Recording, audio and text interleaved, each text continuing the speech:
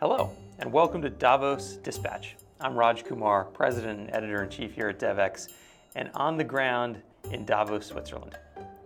This week, we're bringing you conversations with some of the many leaders in the development and health and humanitarian fields that are wandering this Swiss mountain village and pondering some of the biggest issues facing us today. We're excited to generate some interesting conversations, and I hope you'll listen in and share them.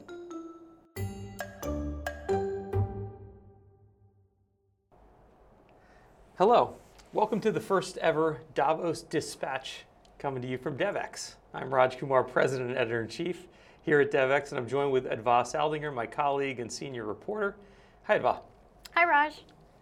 Well, we are appropriately enough recording this in a very chilly conference room. And that's appropriate because Davos is normally held in the winter, in January, in a snowy mountain ski town in Switzerland. This year, things have changed up a bit. We're heading there in May. It's springtime, but Davos is still a key moment in the global development calendar. I guess, Adva, maybe we can just start by talking about why that is. Why are we always making this pilgrimage to Davos around this time of year to cover this event? Well, I'm glad I can leave my heel spikes at home and not worry about slipping on the ice this year. But I think the reason it's significant is because it's really a moment that brings together leaders from across government and business and the nonprofit world to talk about some of the world's global challenges. And certainly this year, perhaps more than ever, we are facing a mounting number of challenges that probably will require everyone to work together to solve. And I think, that's why we pay attention to this moment. I think there is a question around whether leaders will step up to what's sort of needed in this global moment. And that's one of the questions I'll be looking at next week for sure. Yeah, that's very much the ethos of this event, is bringing together kind of unlikely allies, unlikely stakeholders. There's so many events in the global development calendar, but this is the one where the private sector is often in the lead. It's very much at the table, right alongside presidents and prime ministers and heads of international agencies. And that makes it a bit different than, let's say, the UN conference circuit. And given so many issues like climate, it's interesting to hear from a CEO and maybe someone who runs a major investment fund and a political leader, elected official, all at the same time on these issues and see where those gaps are and where the trends and themes intersect. I guess this year there's about 2,000 leaders at that level who are going to gather in Davos. Again, in slightly different circumstances. The dates have moved because of COVID. So obviously the pandemic is going to be a top theme, and we're all going to be doing various tests and masks and all kinds of things that will make COVID top of mind, no matter what the session is about. But we're going to be talking about a lot more than that. I'm expecting Ukraine to be a really big theme. Are you? Absolutely. I actually think one of the things to watch out for is whether Ukraine and some of the geopolitical challenges kind of overshadow issues like COVID, like climate. I think there's a certain sort of appetite for how much people can handle or talk about. I think for some, Ukraine is a more tangible, immediate, I don't want to say easily solvable because it's certainly not, but there is a more sort of known response. Whereas with climate, some of the challenges are bigger, they're more global. The challenges we face on COVID now are more difficult, and it's about reaching people in the harder to reach places. And so I think that's something to really watch out for. How much does Ukraine sort of suck the attention from other issues that folks in the development community really care about and that also sort of need that moment in the spotlight? Yeah, true. And it's worth remembering, at least in my experience, that there's many Davoses. You can go to Davos and hang out with a group that's just focused on one particular issue or another. And a lot of the humanitarian community will be there, and they're going to be talking about much beyond Ukraine. They're going to be talking about what's happening in Tigray, what's happening in Yemen and beyond. There are many people who are there thinking about development finance, and especially the intersection with climate. So there are so many conversations that happen that we obviously want to tap into. What are some of the other themes and conversations you're looking forward to tapping into? Yeah, I think one of the things I want to look at is sort of innovation in humanitarian financing. You mentioned Tigray, you mentioned Yemen. There are a large number of humanitarian crises, and financing them seems to be getting harder than ever. And we saw 3 years ago at a former Davos meeting the creation of this high-level group on humanitarian investing. And so one of the things I'm looking at is talking to some of those folks again this year. And where do things stand? Where are some of those innovations? What can we learn? And how can some of those be deployed at scale to address mounting needs? Yeah, I'm going to be moderating that session, and I'm too looking forward to it. It's an initiative that the council launched back in 2019 around getting private sector capital into fragile and conflict-affected areas, and I'm curious to learn how that's going and what are some of the gaps that need to be plugged, because there's no way we're going to address the growing mounting fragility without private sector involvement, but it's not easy to figure out how you get private sector capital to actually want to go to places that are so challenging. So that's an important part of what's now known as the broader humanitarian agenda at Davos. When I first started attending Davos, there were very few sessions on humanitarian issues. I'm a member of the Humanitarian Future Council, and that group is part of an initiative to get more and more humanitarian issues on the agenda, and there are many more this year, which is a great progress to see. Just given how much what gets talked about at Davos gets then amplified, picked up, and discussed throughout the year at many other sessions and meetings that happen all over the world.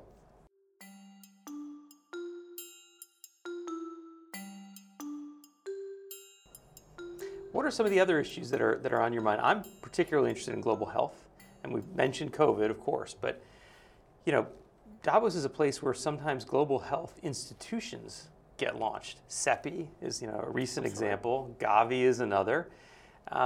And there's been some conversation about whether this pandemic has shown us that we need another agency. Do we need some other group that's going to help to prepare the world for future pandemics? The Global Fund is basically making the argument that they can do a lot of this work, and their replenishment is coming up this year. Peter Sands, the head of the Global Fund, I believe will be there. Interested to hear what he has to say about that issue. Absolutely. And there's talks, of course, of setting up a pandemic preparedness fund at the World Bank, right? So I think there are questions about where this should sit and where it might have the most impact, so to speak. And I think there are a lot of questions around that. And certainly some of the examples you mentioned in the global health space in terms of initiatives that came out of Davos have proven really important. But I think it's also a critical moment to look at what perhaps hasn't worked with COVAX, right? The initiative designed to respond to the COVID pandemic, and how lessons from that perhaps should inform whether a new entity is needed or not. What are you doing on July 12th? I hope the answer is coming to DevX World. Hey everyone, I'm Kate Warren, Executive Vice President at DevX. I work with our journalists to produce over 100 events a year on critical issues that feature, or should feature, on the global agenda. If you're listening to the Davos Dispatch, I know that you like to hear from global development leaders, and it probably means that you yourself are working to achieve the SDGs in one way or another. DevX World 2022 takes place at a critical juncture for our industry, bringing together thinkers and doers, changemakers, and expert practitioners for our biggest, most dynamic event, a full day of inspiring sessions with one focus, turning ideas into action. DevX World brings together traditional development actors, governments, donor agencies, NGOs, and newer players like global companies, philanthropists, and social entrepreneurs to learn from each other, innovate, and develop ideas that will shape the future. We hope you'll join us on July 12th, in person in Washington, D.C., or online. DevX Pro members receive a special discounted rate to attend, so consider upgrading your membership today. Hope to see you there.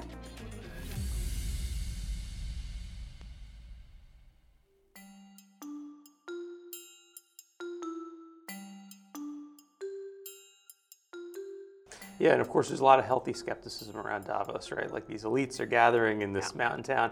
But the truth is, some of these institutions have actually formed there because it's one of these rare moments. I remember talking to a pharmaceutical executive who said, he was in the room with a few other pharma CEOs and some big foundation people and some governments, and they were talking about vaccines and how do they get developed, and these kinds of conversations led to CEPI. And so oftentimes these discussions that might seem one-off, they might be happening in a hallway or over a coffee or a glass of wine somewhere, can lead to big things, and that's why we want to be the flies on the wall. One other issue that I just wanted to mention that obviously I'm going to be looking at is, food insecurity. I think it's such a critical issue today. It is a place where I think every business has a critical role to play, especially as we see shortages in fertilizer. How can companies look to adapt? And it's a challenge that I think has to be addressed across the scale, both in high income and in low income countries. And so it'll be interesting to see if people come to the table with solutions at Davos and look to create some mechanisms around that. I know that we expect the World Food Programme's David Beasley to be there. And so, how do you really push that conversation forward in what looks to be a crisis that is just going to grow in magnitude over the coming months and year? Yeah, I think to me that's like the sleeper issue of this Davos, because I think going into it, most people who attend an event like this are thinking about elevated food prices, and they're aware of that. It's in the media. But they're thinking of it as this short-term issue, this spike in wheat prices, or a couple of major countries announcing export bans. But a lot of the food and agriculture experts I'm talking to say this is just the beginning of what is probably a multi-year food crisis that could look like what happened in 2008, 2011 when the Arab Spring happened. Yeah, but it could be worse. And it could be worse. So I think this is the sleeper issue. It's not much on the agenda. If you look through the Davos agenda, it's not much mentioned in the way the annual meetings are being presented by the WEF. But I have a feeling this may be one of these issues that comes out of this meeting. So I'll be certainly on the lookout for that. Because as you said, it's not just about food security, but it's about global instability and growing global inequality, which I think is, people think about Davos and it is a gathering of the elites. And so I think it's important to think about this issue of inequality, who, often the poorest people in the world are maybe not as represented in these conversations. So how can their voices be sort of brought in, or how can the issues being discussed at Davos really speak to the realities they're facing? Yeah, there's so many of these high-level global issues that seem to all come together, and the timing is interesting because we're right about at the halfway point of the Sustainable Development Goals. In my experience, interestingly enough, I see more SDG rainbow pins and rainbow flags and such at Davos than I see at the UN. I mean, it's so common there. Every corporation that has something out on the promenade, their own little office space or event space, they've got their SDG paraphernalia and signage. And here we are halfway through, and the SDGs are way off track. I mean, there was a chance, maybe a few years ago, at the beginning of this decade, we thought like this was the decade of action, but COVID has set basically all the SDGs way behind. Now, if we're right in what we're speculating here and what sources are telling us about this food crisis, it's going to be a lot worse. So I'd be interested to see how much the SDGs remain a centerpiece of the way corporates are talking about their engagement with the world. Or are they going to shift and focus on individual issues, climate, Ukraine, et cetera? I'll be looking out for those rainbow pins to see how ubiquitous they are this year. Yeah, I mean, I do think that for the private sector, the SDGs have been sort of a useful nomenclature, or just an easy, it became something that they could latch onto as part of their broader sustainability efforts, their messaging. I think one of the key questions to ask is also how much of that is playing out in the way that they're conducting business. I think one of the key themes that we've seen at Davos before is this idea of stakeholder capitalism, right? So is that actually advancing, or how much of this is, companies are looking at some of these issues in the environmental or social space, but is it about how it impacts their risk profile and their bottom line, or is it about having an intention of creating some sort of positive impact? I think that's a really important question to be asking at Davos. It's a good question. It's an important one. It's a hard one. You don't want Davos to be ground zero for greenwashing, but it easily can be, because companies can talk about these great initiatives, but what kind of accountability really is there at this point? And I think that's part of our role, is to at least ask those questions. It's hard to sometimes get to the right answers, but at least start to ask the questions about what real tangible impact is coming from all of these many pledges that we'll hear. And that is a lot of what we'll cover. So many initiatives get announced at Davos. A lot of companies wait for this as their moment to say, hey, here's our new net zero pledge. So we'll be looking out for those, and looking out especially for the ones that connect to the issues that all of you listening to this focused on global development, humanitarian aid, global health are really tuned into.